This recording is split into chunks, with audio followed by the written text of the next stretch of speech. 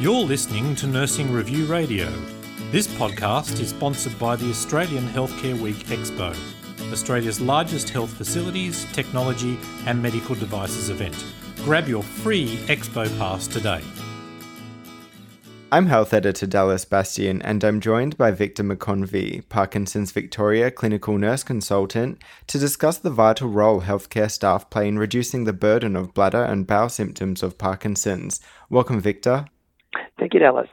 You've said continence management is one of the most confronting and difficult problems for people living with Parkinson's. What are some of the common difficulties people with Parkinson's face in this area?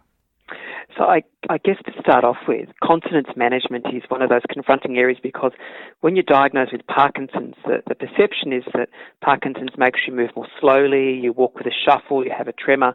People don't expect that there's also direct impact on both bladder and bowel function. So I guess that's an unusual symptom, and also most people find it quite confronting to talk about those issues with their treating medical staff. But we know they are common issues in Parkinson's and ones that we can manage very, very effectively. What triggers these symptoms? So the actual underlying cause of the continence issues in Parkinson's is directly related to the underlying pathology of Parkinson's disease, which is a loss of dopamine-producing cells. And dopamine is a chemical substance that the body produces in dopamine-producing neurons, which activates the motor and nervous system. When we produce less dopamine, we get muscle stiffness, maybe some tremor. But what we notice in bowel is we see that the gut will slow down. And in bladder, we see that there's a disruption in the nerve pathway that would when we stretch our bladder, and it would tell us that we might need to go to the toilet soon, that's interrupted. And we tend to get messages that say you just need to go all of a sudden, so you get a sense of urgency. The Continence Foundation of Australia said by being attuned to bladder and bowel symptoms of Parkinson's, healthcare staff will be able to play a vital role in helping mitigate their added burden. What are some management strategies or treatments health professionals can look into to alleviate symptoms?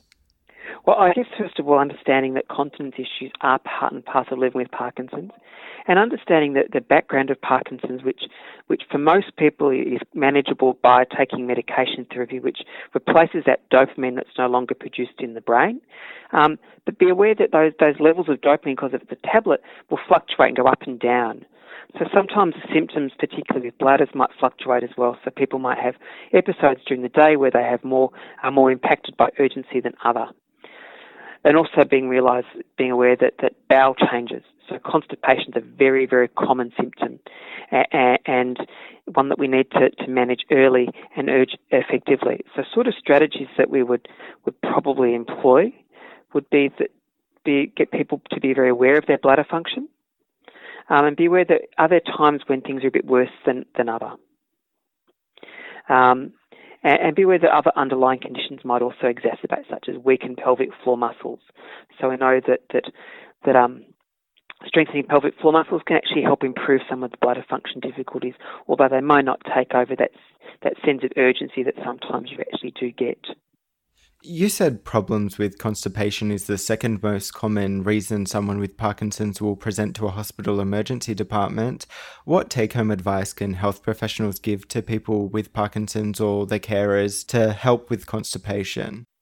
Probably the key message in regards to managing constipation is to have an awareness that bowel function is altered in Parkinson's disease. There's dopamine-producing neurons throughout the bowel tissue, which are also affected by the disease, so we see gut motility reduced. That means the stool will stay in the large colon in particular for longer, and there's that propensity to have more water reabsorbed by the body, so the stool becomes stiff and hard to pass. So getting on top of bowel issues and managing people in a way is key. And so sort of strategies I would often commonly discuss would be things such as drinking enough water. So at least 2 litres of water a day, as long as you don't have a medical condition that would contraindicate that. Increase the level of fibre in your diet. And that might be through dietary fibre, through putting some psyllium husks on your cereal in the morning, through taking some regular Metamucil, but also be very aware of the nature of the stool that is being produced, and that there are times when people might need to actually use an aperient on a regular basis. So a laxative that we might choose would be ones that might be softening and lubricating rather than irritants.